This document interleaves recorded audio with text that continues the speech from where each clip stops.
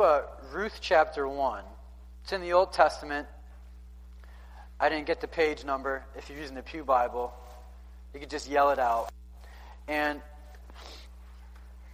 my plan is, I'm just going to talk to you about the whole book. I don't know if any of you know about the book of Ruth, but I just want to give you a quick, brief oversight.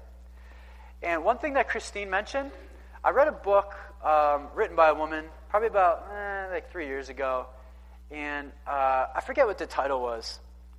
And I was reading it because I was going through a bunch of different women's ministry stuff just to get a better idea of where women are coming from. And I like the author, and I've heard her speak a couple times. And so I was intrigued by it. And I was, in the very beginning of the book, it was really interesting to hear her talk about women and their hearts and kind of their minds. And it was amazing to me. I didn't really quite know it to this degree. It was eye-opening to me to hear her or see her write about how strongly women hold on to past regrets and failures. It was mind-blowing to me. And she would just continue to write about herself and then stories of other moms, other women about all the things that they regret in their past failures, and they feel like they, have to really pay severely for them in order for them to get to a place that's better. So you end up with this twisted sort of mindset that you really have to pay your dues in a really bad way because of all the bad things you've done, and then hopefully things will work out. And as I've come to know a lot of women, especially in the pastoral role, a lot of that plays out really true. You just find out a lot of decisions that are made by women a lot of times are because they don't feel really good about themselves. They don't really know who they are. They're not very confident. And they have some sort of past history, patterns, or behaviors that they're not proud of, and they certainly don't want to open up now. And that's not for every woman. But I've noticed certainly that's a pattern that just continues to happen. And so the good news is we get to be aware of that, and God gives us, eyes and ears to pay attention and see those things. So it's not hopeless. It's not hopeless. But it's a tendency that at least we can recognize and be aware of. And I am super intrigued. I've always liked Ruth, but I spent a lot of time this week. It's only 4 chapters, the whole book. If you get a chance, read the book. It's only 4 chapters. It'll probably take you 15 minutes. And we're not going to read everything right now. We're just going to highlight a couple of pieces. But I'm very intrigued by this woman because, number one, it has to do with a pretty messed up family. The husband was not a, let's say, godly man on track doing the right thing. There's a relationship here that's heavily focused on the daughter and the mother-in-law. Not every woman and her mother-in-law gets along really well. It doesn't happen a lot. If it does, it's pretty rare. But this focuses on that. This is a family that is not super godly and doing really well, headed in a great direction. They don't have a great pedigree, not a famous last name. There's nothing really of substance to really say about them, to be honest with you. And what's amazing to me is that the only reason, really, why this book is even in the Bible, and then the only reason why we even see Jesus Christ himself later, is because of this woman. That's incredible to me. And so it's not always God says, hey, this woman and this family I'm really going to use because they have all of these things lined up. They've always made the right choices. They've always done the good things, and so now I can use them. That's not how it works. The way it works is, who is transparent and authentic and passionate after the things of me? Because that is the woman and the family that I can use. It's very different. It's very different.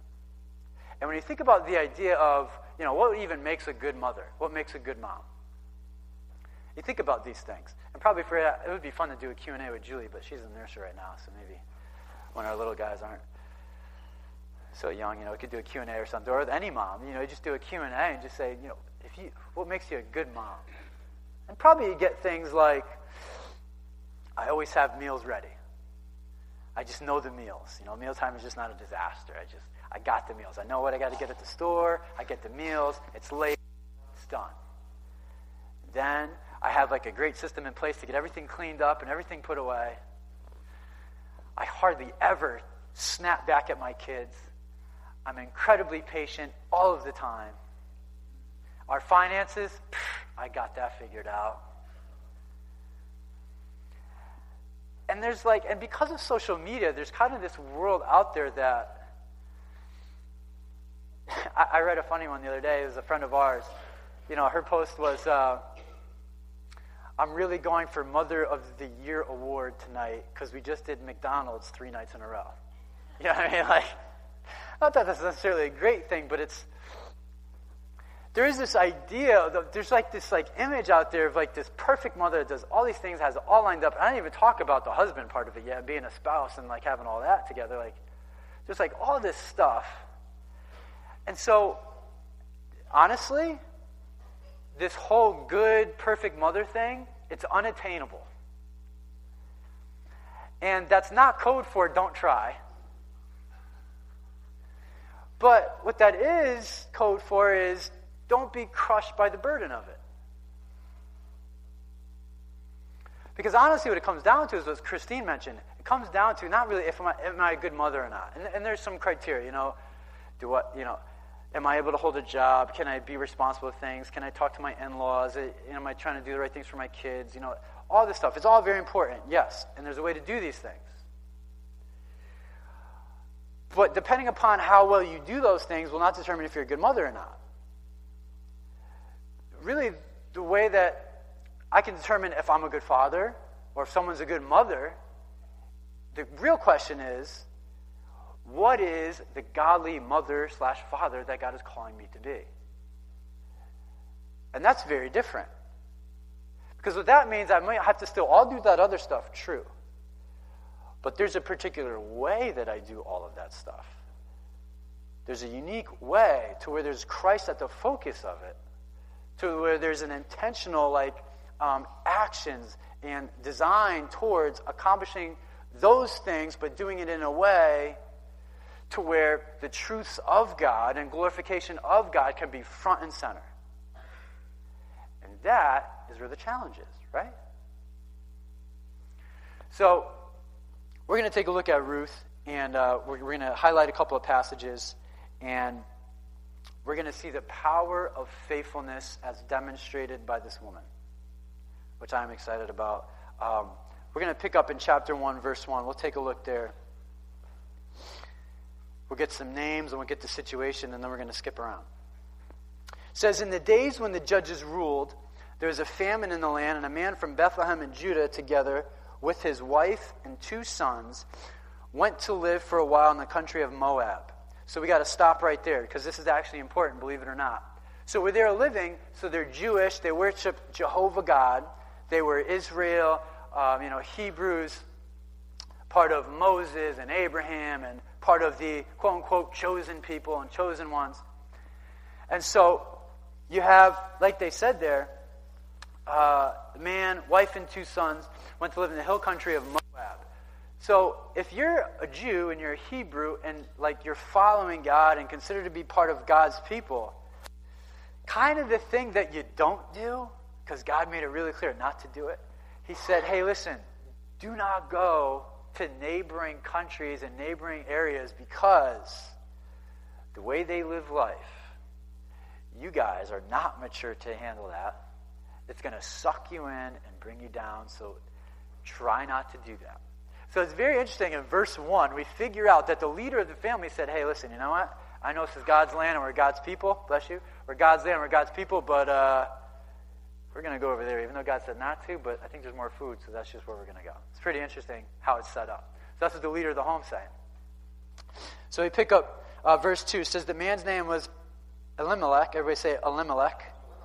Elimelech. His wife's name was Naomi. Everybody say Naomi. She'll be like a focal point. And the names of his 2 sons were Mahlon and Chilion.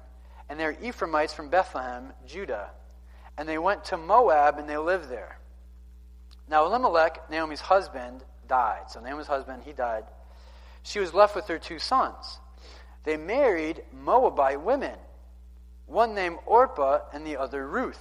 So that's like our main woman right there, right? She shows up. And you can see that this family, like I said, they weren't really godly family following the Lord and being super faithful. One, they did exactly what God said not to do and left their country. Then, the sons of Naomi, they went and married girls that they shouldn't have married, because God told in the Old Testament very specifically, hey, listen, don't take for yourself wives over there, because they're going to suck you into a way of life and doing things that is not going to be good. And so you can see it's just kind of like dysfunctional. It's just, they're just not on a great track. It says, after they had lived there about 10 years, both Mahlon and Chilion also died, and Naomi was left without her 2 sons and her husband. So, it's not a really happy day for her, right? And Mother's Day is not happy for every mother and for every woman. I mean, she went, husband told them to go, so they went. Her husband dies. Then her sons die. And now she's just a wreck. Verse 6, when she heard in Moab that the Lord had come to the aid of his people by providing food for them, Naomi and her daughters-in-law prepared to return home from there. With her 2 daughters-in-law, she left the place where she had been living and set out on the road that would take them back to the land of Judah. So what happens is, right, she's like, man, I just got to go back to Judah. I got to go back to, like, with our people. This is a bad situation. Things are not working out well for us. In fact, we left hoping for, like, a better life, for things to go better for our family. In fact, things only got worse. And so now she's on her way back. And she's going to have a proposal now to these 2 girls, to Ruth and who's the other one? Anybody remember? Orpah, right? So she's going to have a proposal to the 2 of them. And her proposal is going to, we didn't read this yet, her proposal is going to be, hey, listen, things have fallen apart. My sons aren't here anymore. You're not tied to me. You don't have to come with me back to Judah. In fact, what you can do is you can go back to your country, get yourself a husband, get your family, get things back on track the way you wanted to have it. If you come, and what she says is, you know what, God's hand is against me.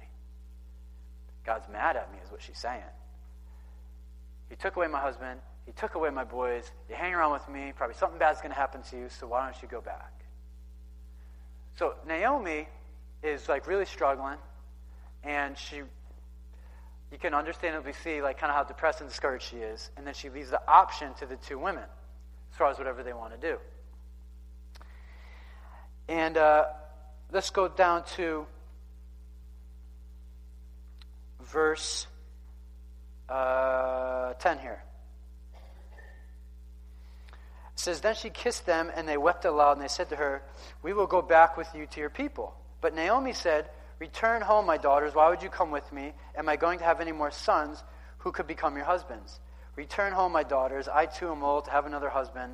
Even if I thought there was still hope for me, even if I had a husband tonight and then gave birth to sons, would you wait until they grew up? Would you remain unmarried for them? No, my daughters. It is more bitter for me than for you, because the Lord's hand has gone out against me.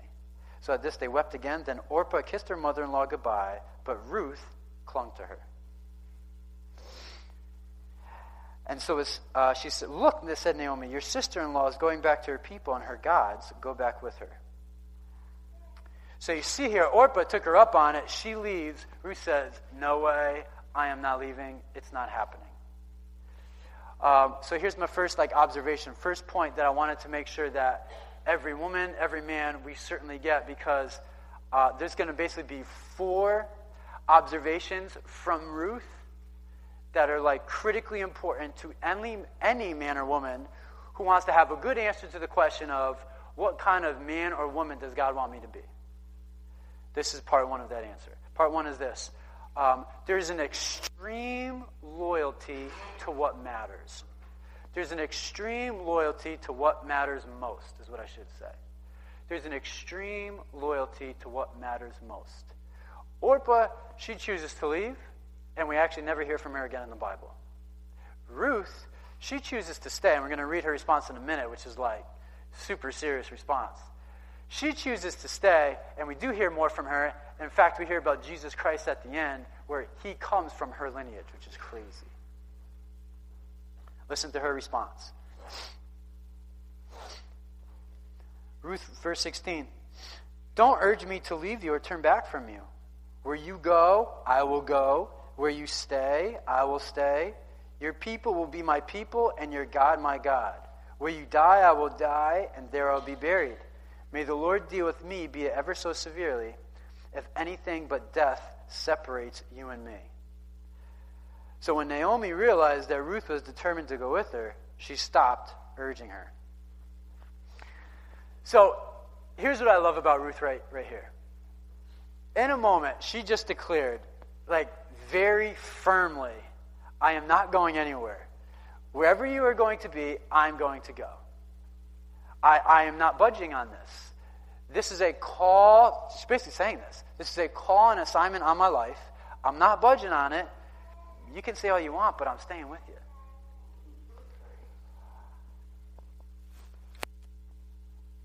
For any man, for any woman, for any of us to know at all who has God called me, Jared, to be as a father, who God has called any woman to be as a mother, the only way we can even start to talk about the answer to that question is we have to start with an extreme loyalty and devotion that matters most somewhere.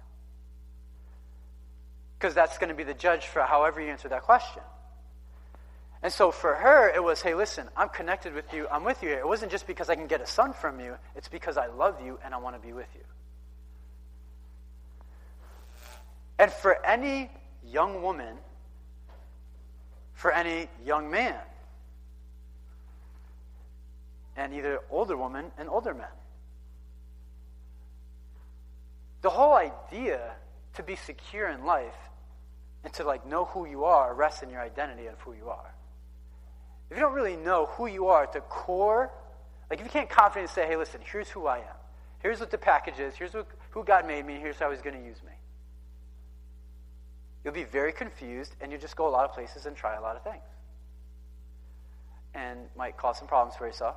Might also learn some things. But there's some things in life that we don't always have to learn the hard way. We could actually just listen to good advice. So when a woman, I find it to be, it's amazing to me to get around women who know who they are, they don't budge on the important things, and they're extremely loyal and committed to the important things in their life. Those are very powerful women. Very powerful women. And when they do that with the gospel, they're not just powerful themselves, they create waves and currents to everybody around them. And they impact all these other women everywhere. And that is amazing to me. And I'm like, oh, Lord, bring more of that, please. There are way too many young women taking Snapchats of themselves, sending them to 14-year-old kids, and they got no clothes on. That's horrible. And it just happens all of the time. There's women all over the place doing all kinds of things to get all kinds of attention from men. Can you imagine how many girls are going to freely give up of themselves if they actually knew who they were and who they created to be, and they say, you know what, I'm not settling in these particular areas of my life. I'm just not going to do it.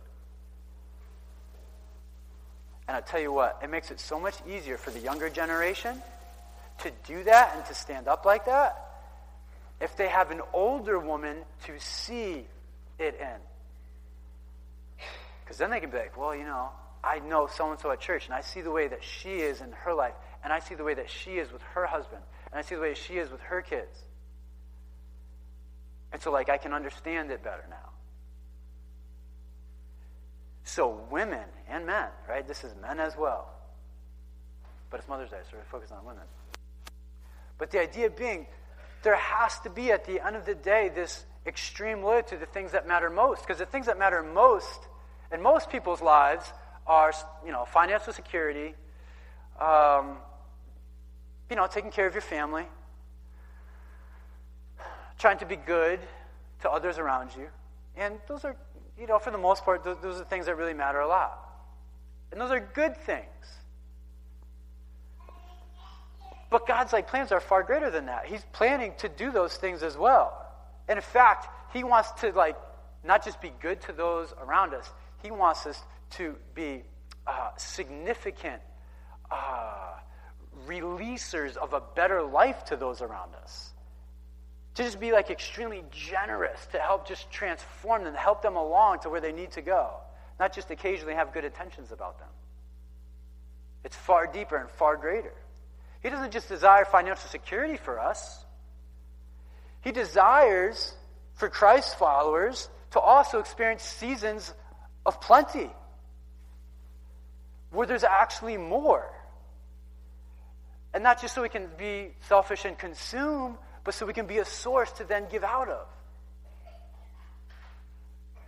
So even the original intentions that most people have, it's pretty good because God put it there. But honestly, it gets to the place where it needs to be when He's at the center of it. And so it's amazing to me to see what's going to happen to Ruth, because at the very beginning she says, you know what, no, I'm committed here, I'm staying here. And I'll tell you what, she didn't have really a lot going for her. Obviously Naomi's family was pretty screwed up. She herself, her background, being a Moabite, now going back to Israel, this was a society we obviously have our problems with division and race and gender and all this. It obviously was worse then. And the Hebrew nation wasn't exactly known for being super welcoming and equal. So you got a woman coming in, you got a Moabite woman coming in, who would worship a God. The Moabites would worship a God where human sacrifice was fine. That's how you would actually worship God, was with human and child sacrifice. And sexual immorality was also a way to just demonstrate worship. And so she's coming from that background, having all of these things. And she's saying, well, I don't know, I'll figure it out. I just know I have to be where she is, around that God Jehovah, and whatever happens, happens. I love that about her. Love that about her. Because she doesn't have a whole lot of reasons, I don't think, to stick around with her. Looks like a lot more problems than anything.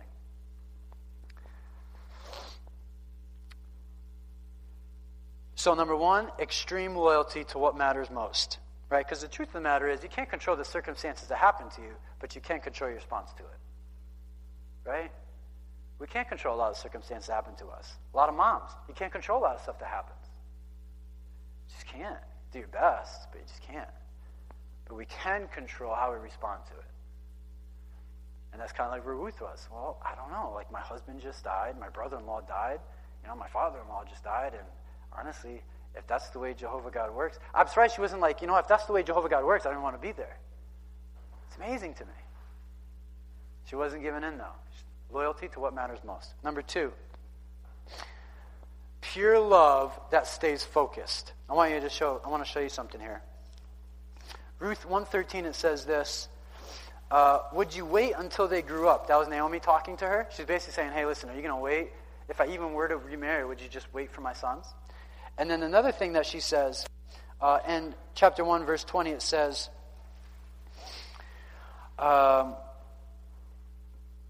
don't call me. So when she got back to her people, here's what she says to everybody. Because they're like, hey, it's Naomi. She's back after 10 years. Here's what she says. She told them, call me Mara. She changed her name. Because the Almighty has made my life very bitter. I went away full, but the Lord has brought me back empty. Why call me Naomi? The Lord has afflicted me. The Almighty has brought misfortune upon me. So Naomi returned from Moab, accompanied by Ruth and her daughter-in-law. And so she changed her name to bitter. That's what Mara means. She basically just changed her name. She's like, hey, listen, call me bitter now. I'm changing my name. And even before that, she's like, the Lord has changed on me. Basically, God hates me. He's going to continue to, and things are going to continue to be bad. I mean, she's super negative. And honestly, she really didn't do a lot to help her situation in the beginning by going to Moab and then saying, okay, boys, yeah, marry their women. That's fine. We can do all the stuff God told us not to do, and it should be fine. There is consequences. God isn't just, God is love, and there's just no consequences ever. That's not the way it works. There's still consequences for things. Doesn't mean that there's no hope, but there's still consequences. There is hope, there is redemption, and there's transformation.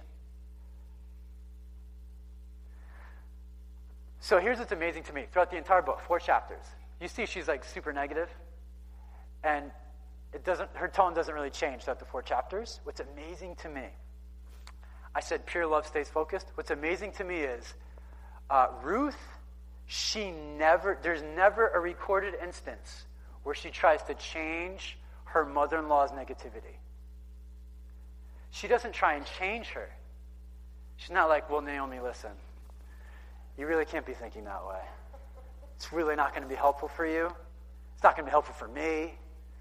We don't want to be around that. It's just bad. Like, she never tried to change her mindset. That's very interesting to me. And I think that's helpful for women to know this. Because women and men, they do a little bit of this, but women do a lot of this. Can't change people.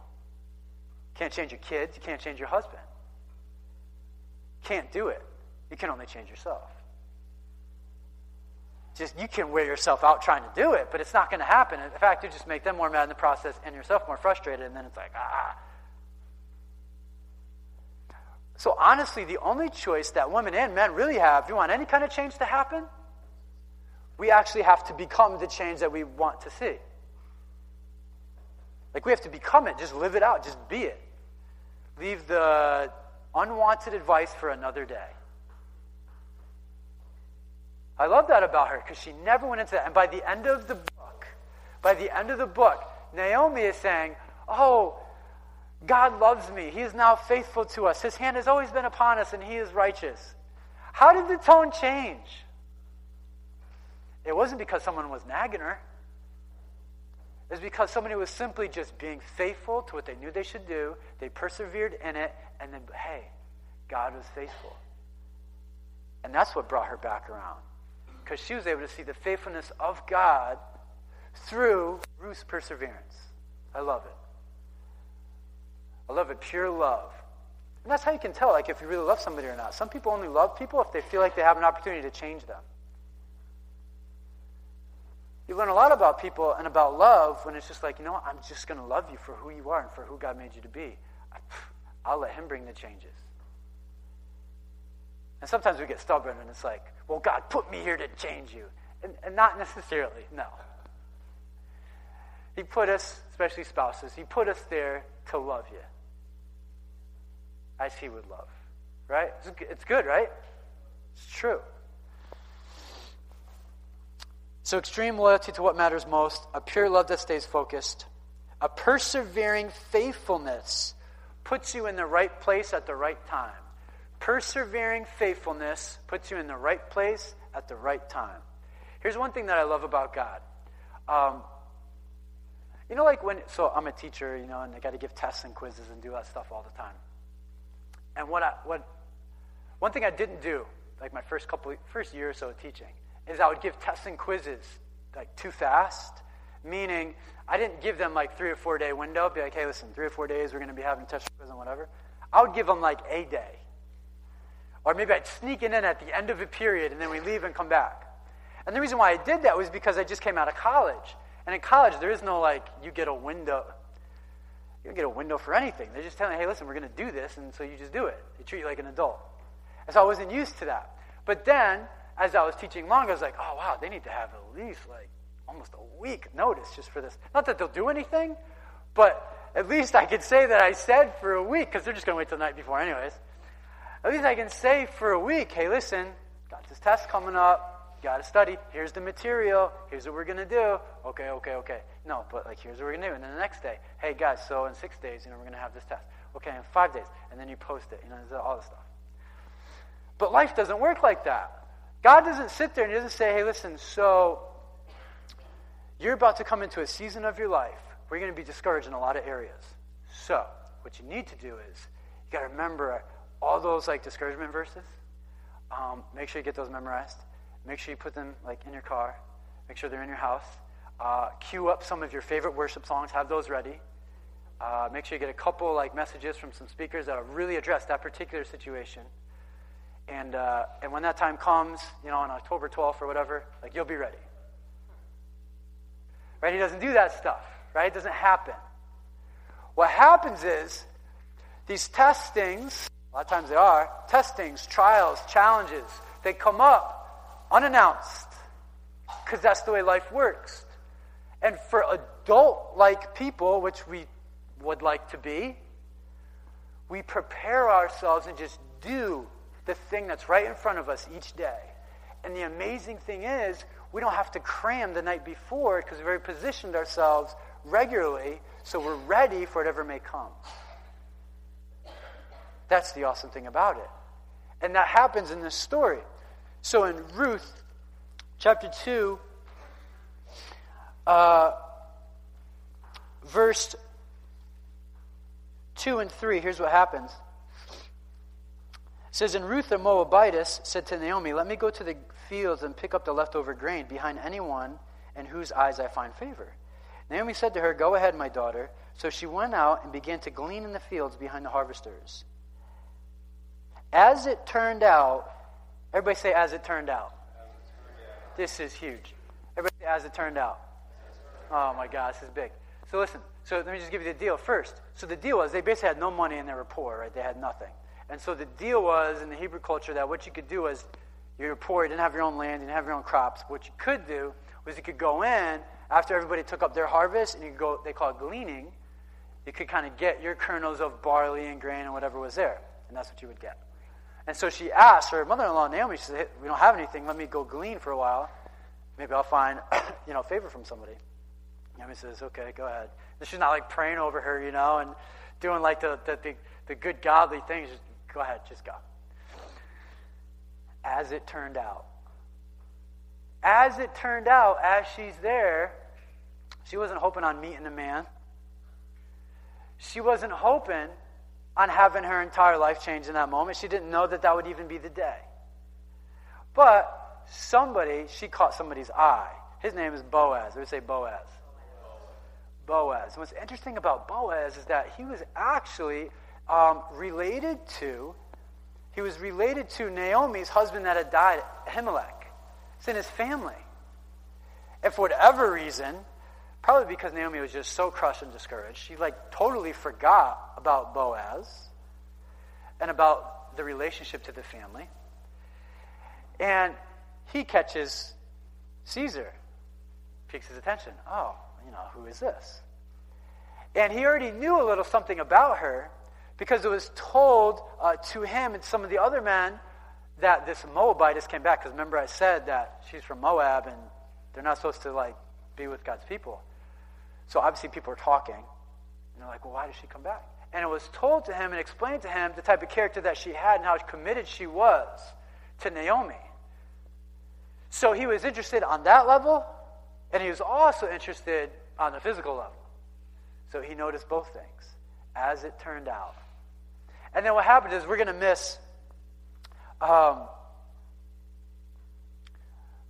of the whole romance and everything that happens and take places with them. But basically what happens is he sees her. They kind of have this romantic thing where they go back and forth, and then she starts asking Naomi how to approach him, how they should get along. And what happens is they had this thing set up called a kinsman redeemer. Say kinsman redeemer. Yeah, that was in place in the Old Testament. So basically, if I died, I'm married to Julie, right, have my kids. What happens if it was old school Israel, my brother Josh, he could have first rights as a redeemer of my family to perpetuate the name, especially if I had no kids, to perpetuate the name and to keep it going. And if he chose not to, then there could be other people in the family that could take up on that if they wanted to. Because what would happen is, as a redeemer, you're redeeming the family. You're seeing a family without a husband, without any income, without anything. And so then somebody steps in and says, no, I'll redeem that family. I'll be there. I'll provide. I'll help also perpetuate the name. And so that was the idea behind it. And so there was somebody in the family that was next in line to be a redeemer for the family. And Boaz wasn't the one. He was actually behind the next person in line. And so that person said, hey, I'd like to be a redeemer for this family. And then Boaz reminded them, he said, hey, listen, if you're going to be a redeemer for this family, not only are you going to get their house and their land, but you also, you get Ruth, and you have to be your husband and, perpetuate, that family and keep that family alive. And that redeemer, I guess, didn't like the sound of that. He's like, actually, no, then I don't think I want to do it. And so Boaz is like, I know a guy. He's like, I'll do it. And so he ends up acquiring, Ruth being, with Naomi's family, gets the house, the land, everything. And he ends up marrying her. And so then, last part, we close up here. Unusual blessings always come with faithfulness. That's the last part. Unusual blessing always comes with faithfulness. Unusual blessings always come from faithfulness. We're so used to cause and effect. You do this happens. You do that happens. A lot of that's true in life. The cool thing is that when you fall and worship God, sometimes you do this, and all of that happens. It's not exactly just cause and effect. More dominoes go down. So she's up getting married. She has a son. And then, with that son, they all right over there? Hurry, we getting food. Then with that son, Naomi has a grandchild. And then from that child is the entire lineage of Jesus Christ. That's where he comes from. So the child that's born to Ruth is the great-grandfather of King David. That's amazing, right? So Ruth has a child, Obed. Obed has a child, Jesse. Jesse is the father of David. And from David, you get Jesus Christ. So if you look at Matthew 1, turn there real quick. And we're just about done.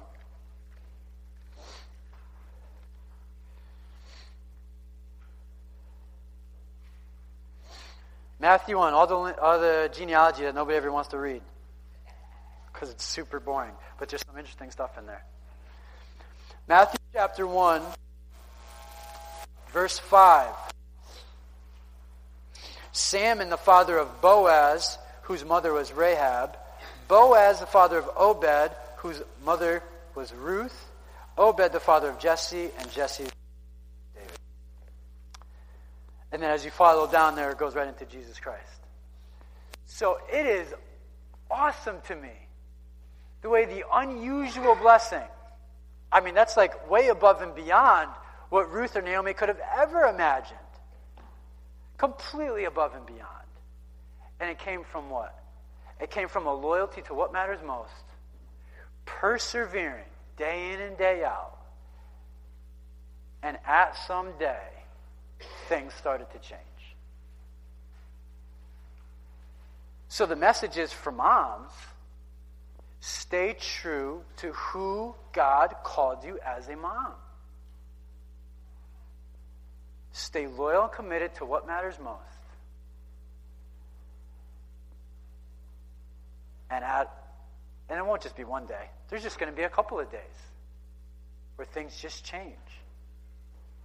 And what happens is very unusual blessings, very unusual things take place as answers to what God is seeing and what he is hearing. Because, listen, that is by no means a perfect family. They are dysfunctional at best, with nothing but problems. Praise God, it didn't disqualify them in any way from being used by God. I'm so encouraged by that. And you should be too. Because it's not an issue of if God uses me and how he might use me. Listen, for you, for the mom, for the dad, the issue is, okay, he is going to. Now, am I going to be ready when he calls me into whatever he's going to call me into? So it's not like if you're going to be used, it's like when. And you might be in the middle of that season right now, and you might not be. And it wouldn't be odd at all for anybody in this tiny little room to entirely shake up and change up the globe. It's not odd in the kingdom. It's just not. There's countless stories. I was at a pastor's conference last weekend. This guy, he grew up a little farmer boy. I was in a little church about this size for 30 years. Thought he'd always be there. And it grew a little bit. And Fast forward now, almost 45 years. I mean, he speaks to thousands and thousands and thousands of people each year. And has a platform that's just ridiculous. He never actually wanted it. He never really asked God for it. But somebody in church, he said he always blew him off. There was a businessman in his church. He said, "Brother, I've been praying for you." And I was like, "Oh, okay, really?" He said, "God has plans to have you to speak to the nations." Now you got to understand, so that'd be like, right now in the room, somebody comes up to you after church today and they say, "Hey, to you, God has plans for you to speak to the nations," or "God is going to do such and such to your family," or "God is going to do something." And you'd be like, "Well, that was kind of nice you said that, but I don't actually believe it." And that's actually the way this guy received it too. He said he always blew it off. He didn't have faith with it. And sure enough, it came to pass. Now, I was just talking to him, last week. It's just ridiculous to hear his story. So I'm saying, it's when God uses us in significant, that's the plan. So single mom, no mom, bad mom, great mom, he's got answers. He's got answers. He is the answer. And he's more than faithful and true. So if we can persevere in the things that are right, we will see him move, and we will see his hand at play. That's a good word. I think it is anyways. So let's stand. We're going to close in prayer.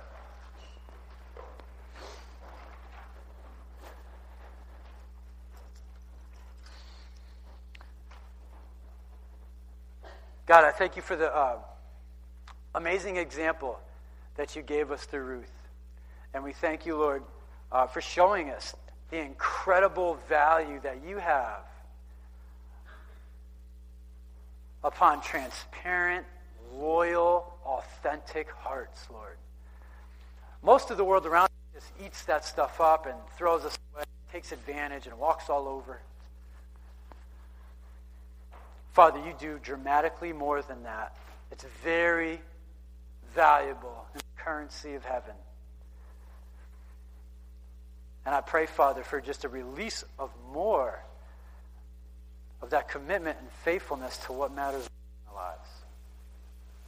I pray, Father, that you would increase the hope level in myself and people in our church, Lord. I pray that moms would not be discouraged by their kids and about what's happening right in front of them. It's not the entire story. There's a bigger narrative, and you have a way to unusually work and bring blessing. It may take a while, but if we can remain faithful and true to who you called us to be, Lord, we will see your hand at work. So I just pray, Lord, and I ask you for an extra measure of boldness and courage, less anxiety and less frustration.